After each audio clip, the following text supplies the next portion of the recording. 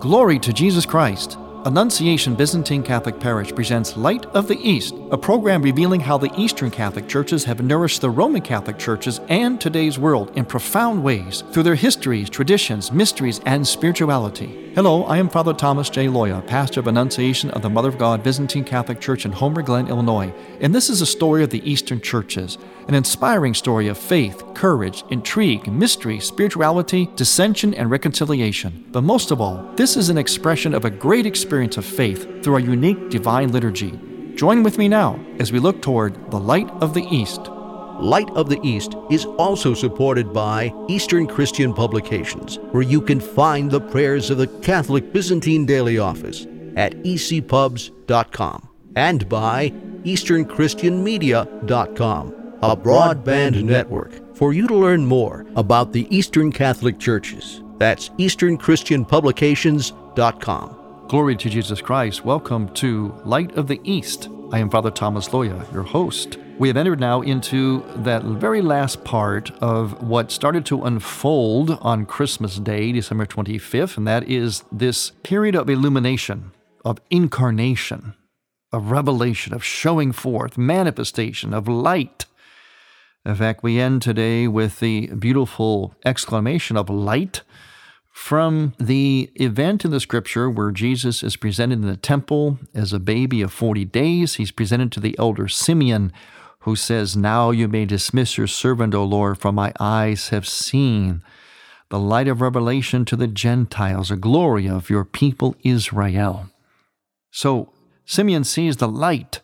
He sees the manifestation of God. He sees the invisible made visible, just as the wise men did, the shepherds did, as John the Baptist did, the angels did at Christ's baptism, at his birth, and now his entrance into the temple, his presentation in the temple, being presented by his mother, the Virgin Mary, and also his foster father, Joseph. And Simeon sees this, as does a prophetess named Anna, and both realize that there's really nothing else to be seen on this earth. I mean, what else is there? Once you've held God in your hands, you've seen God. That is our great hope anyway, right? To enter into the next life, to behold the beatific vision, and to actually unite ourselves with the very life and nature of the Holy Trinity, to become one of those at the wedding feast of the Lamb, the eternal liturgy in heaven with all the angels and saints. That's what our expectation is. But here, Simeon already gets it on earth. Of course, it'll be in its fullness when he enters the next life. But he decided, well, what else is there to live on this earth? Because I've seen what I'm supposed to be heading towards anyway. So it's here right in my hands. And it's supposed to be that for you and I. That's why we immerse ourselves into these mysteries, into these holy days. So this is the last of the great period of illumination. Now, soon we'll start preparing for Lent, and that, of course, will be the great period of repentance. Now that we've seen the light, what do we do with it? We cleanse ourselves and let that light in so that we can then behold the ultimate light, the light of the resurrection. So it's a marvelous cycle that the Church takes us through its liturgy. I don't know about you, but these things really excite me. I just love this. I just love reading and praying the liturgical text that immerses us in the mysteries of this beautiful cycle of Christ coming into the world, living, suffering, dying, rising, ascending, and sending the Holy Spirit. And every time I pray the divine office, I go through these deep liturgical texts and prayers, something always hits me, something anew. They're so meditative, so contemplative, so dogmatic. In fact, if you were to see my divine office books, they're all marked up because I've got all kinds of notes in them as these things hit me as I pray and read and immerse myself in these mysteries. I'll read something today and I'll think to myself, now why didn't I see that last year or 10 years ago?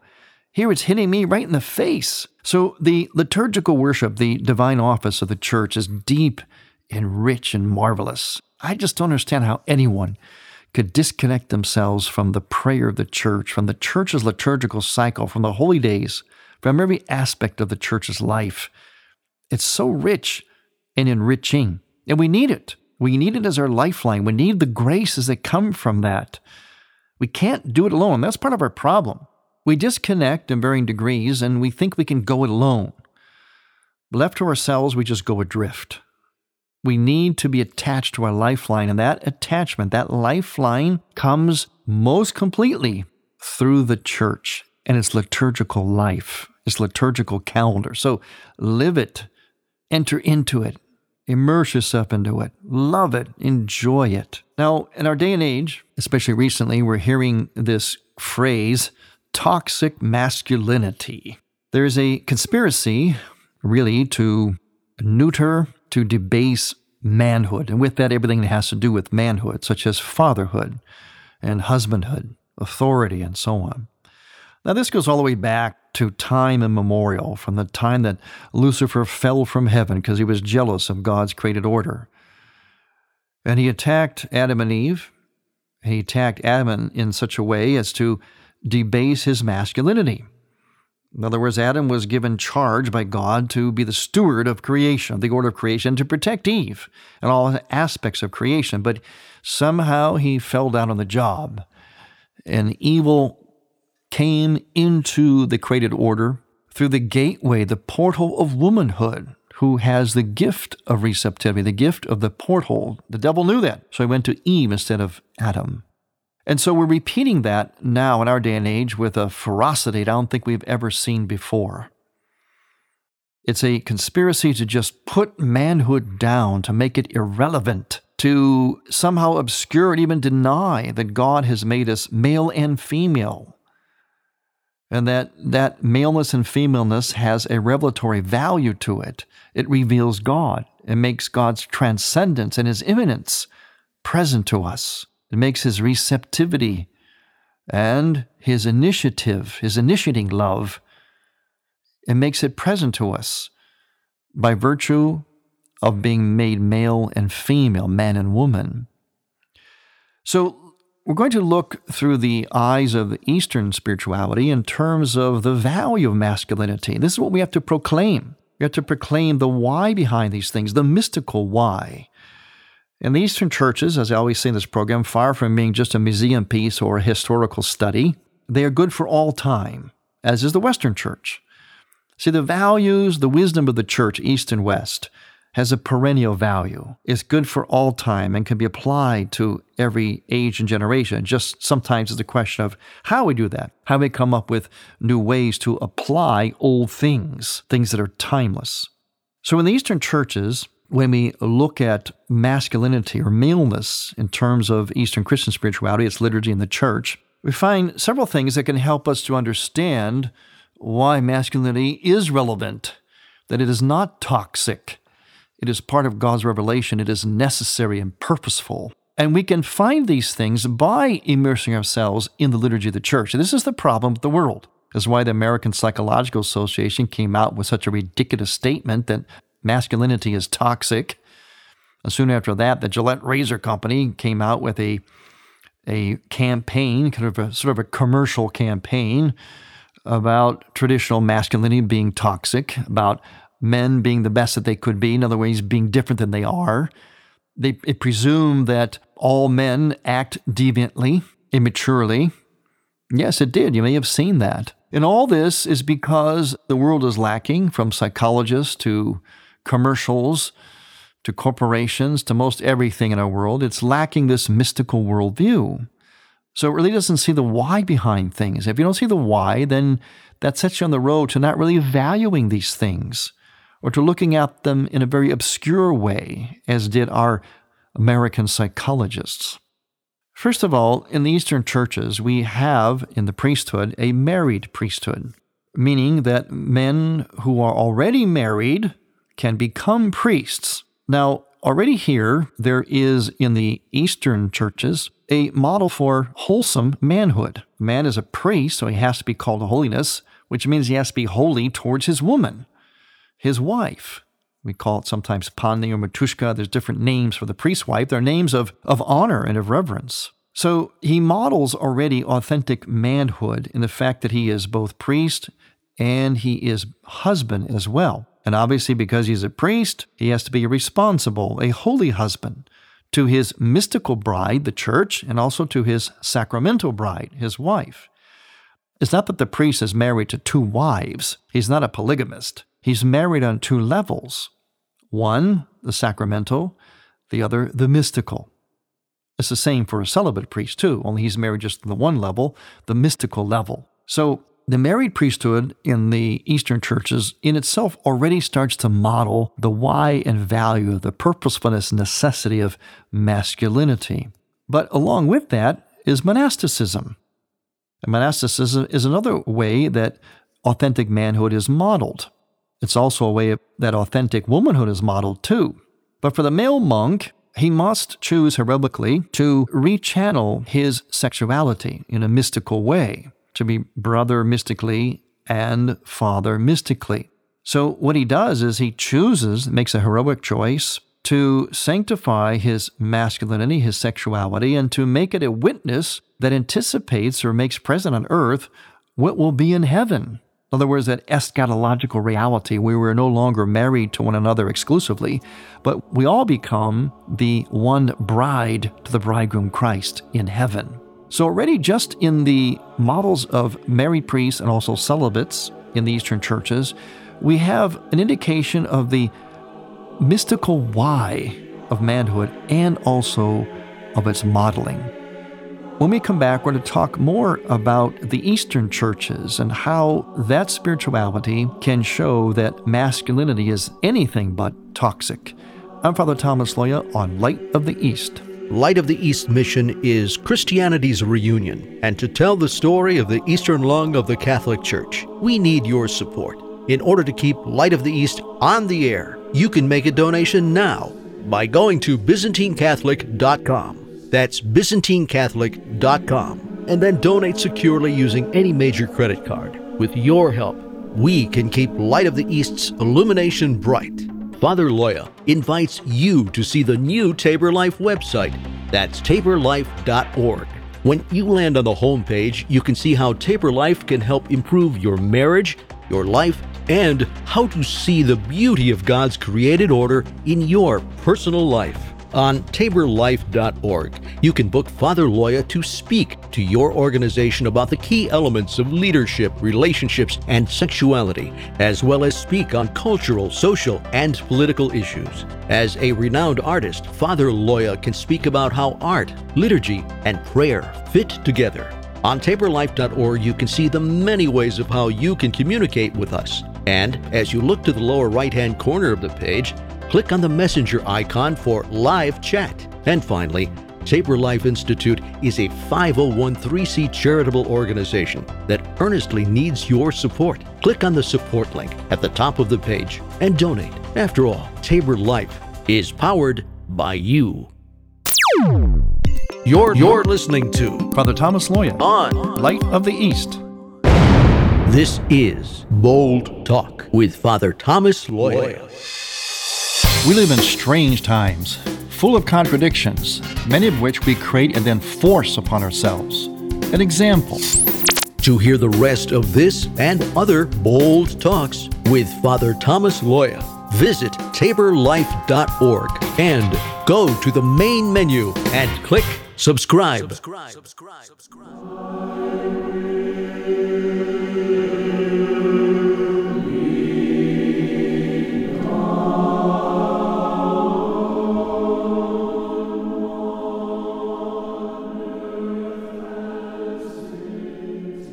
Welcome back to Light of the East. I am Father Thomas Loya, your host. We're presenting a bit of a rebuttal against this new trend now of calling masculinity toxic. This is coming out from so-called experts on human behavior like the American Psychological Association, and it's being picked up commercially and on the media and TV and so on. We're answering that by presenting how the Eastern churches can present to us the why, the healthy why behind masculinity. We mentioned about the model of the priest, both married and celibate. Now, speaking of the priest, when a priest is preparing for liturgy, he puts on vestments, specific items of vestments, and he says a specific prayer from the scripture for each item that he puts on as he puts it on himself. One of the items he puts on, he says a prayer from Isaiah chapter 60. He says, I am like a bridegroom crowned, like a bride bedecked with jewels. Notice that in that line, the complementarity of male and female is included.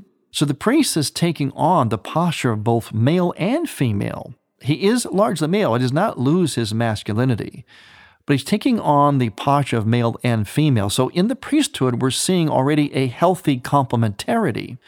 The reason for this goes all the way back to the Old Testament temple, where the high priest, only the high priest, entered into the Holy of Holies only once a year for the loftiest of reasons, of purposes, to offer sin offerings on behalf of himself and his people. But as he entered into the Holy of Holies, it was actually a mystical bridal chamber in which he would represent, in one sense, the bride Israel, waiting in anticipation for the coming of the bridegroom, Yahweh. And they would consummate their marriage together in the holiness of the sanctuary, their mystical marriage. We're speaking mystically here. It's very Eastern. But he also represented the masculine priesthood, the high priest, who would offer sacrifice on behalf of himself and his people. You see, stamped in the very language, the physiology of the human male body, is this sense of sacrifice, of spending himself on behalf of another. Men want to do that naturally. It's stamped in their very bodies. Their bodies are meant to take hits, to be sacrificial on behalf of someone else, largely on behalf of the bride, a womanhood. So in the Old Testament temple, the priest modeled that aspect, that sacrificial aspect of manhood, of priesthood, and also he modeled, symbolized the bride Yahweh. So a very healthy complementarity in the office of priesthood. Well, that was picked up by the Christian priesthood, which in many churches, especially in Eastern churches, there is the Holy of Holies, the sanctuary set apart, just as it was in the Old Testament temple.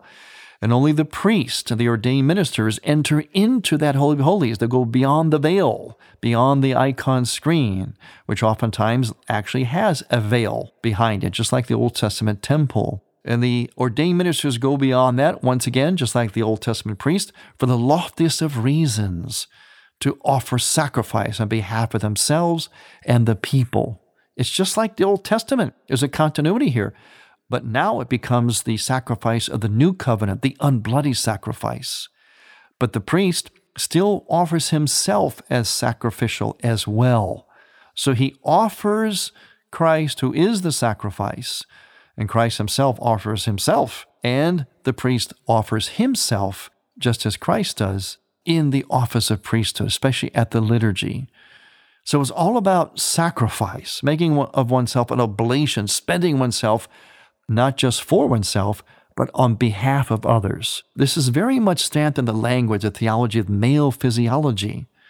So masculinity is very, very purposeful, and it's seen in the liturgy and prayer, the church, in the Eastern Christian tradition. It is so in the West as well, but today we're talking about how it is in the East.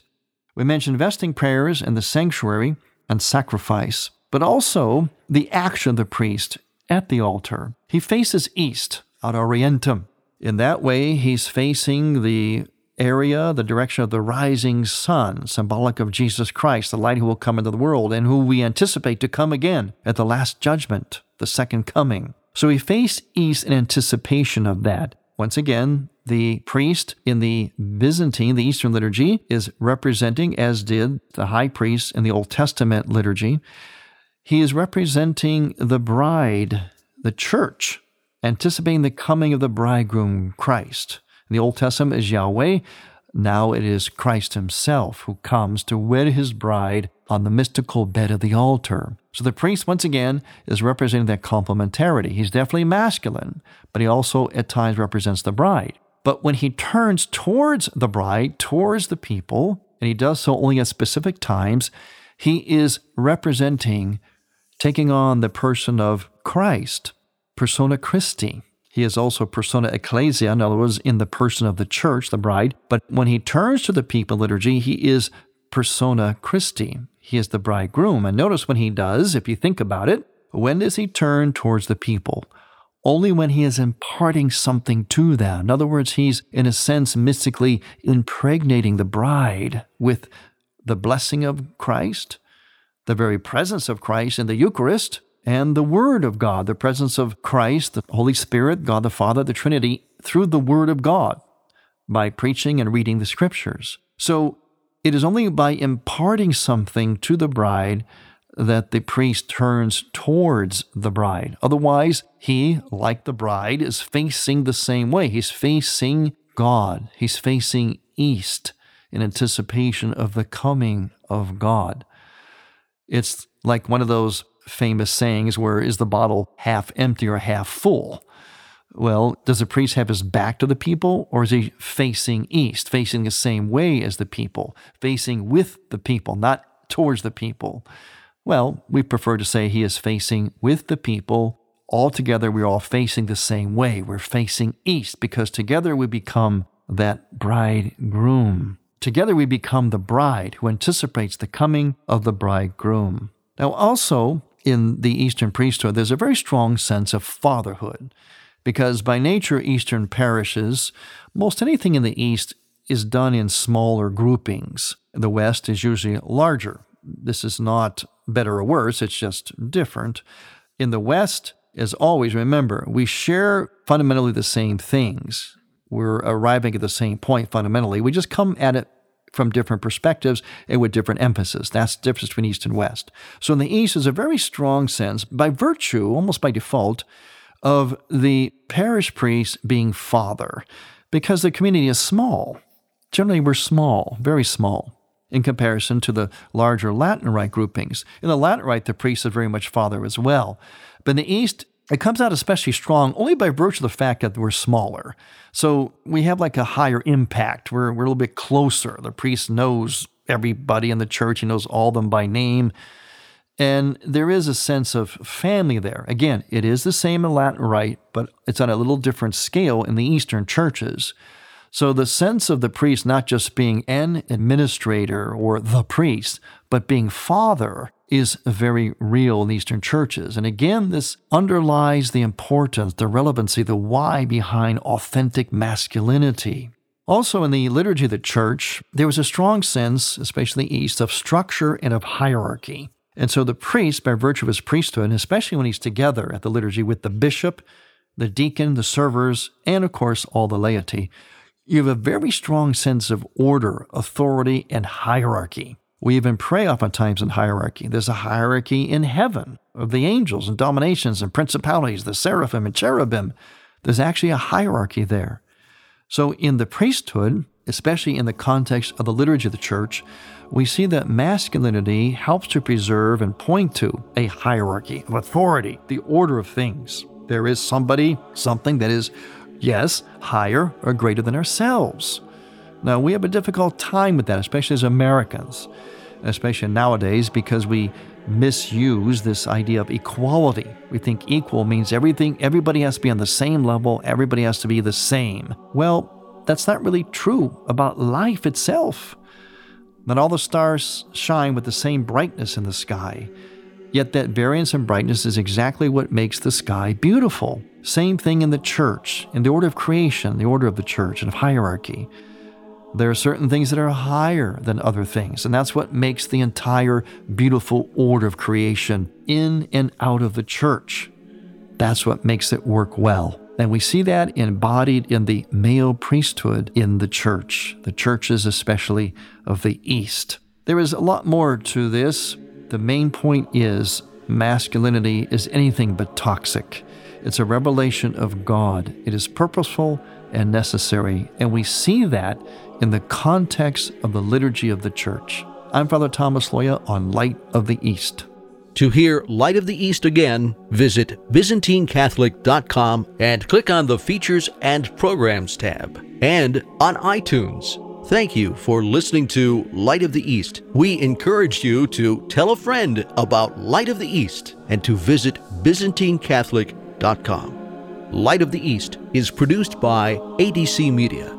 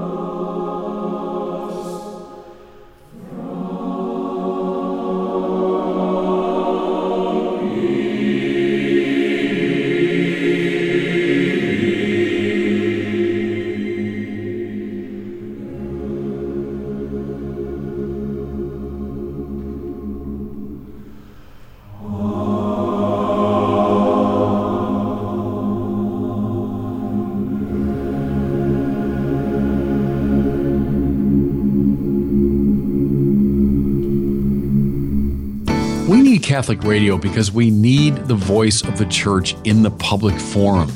We live in a time that the secular voice dominates so thoroughly that we need to get that Catholic perspective out. Just as Fulton Sheen used radio and TV in the last century, we need to continue to use this means to announce the Catholic faith in the public forum. Bishop Robert Barron thinks Catholic radio is important.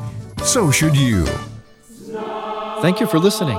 Next week, we will return to the Light of the East. To learn more about Annunciation Byzantine Catholic Parish, visit our website, ByzantineCatholic.com, where you will also find an archive of all of our programs. In order to continue Light of the East with its mission of Christianity's reunion, we need your support with a donation. Any amount will be a blessing. Please make out a check to Light of the East Radio and send it to Light of the East, 14610 Will Cook Road, Homer Glen, Illinois, 60491. That's Light of the East, 14610 Will Cook Road, spelled WILL-COOK Road, Homer Glen, Illinois. Or donate online on the homepage of ByzantineCatholic.com. From the Light of the East, a new dawn of unity is in sight. God bless you, go with God, and may God grant you many happy years.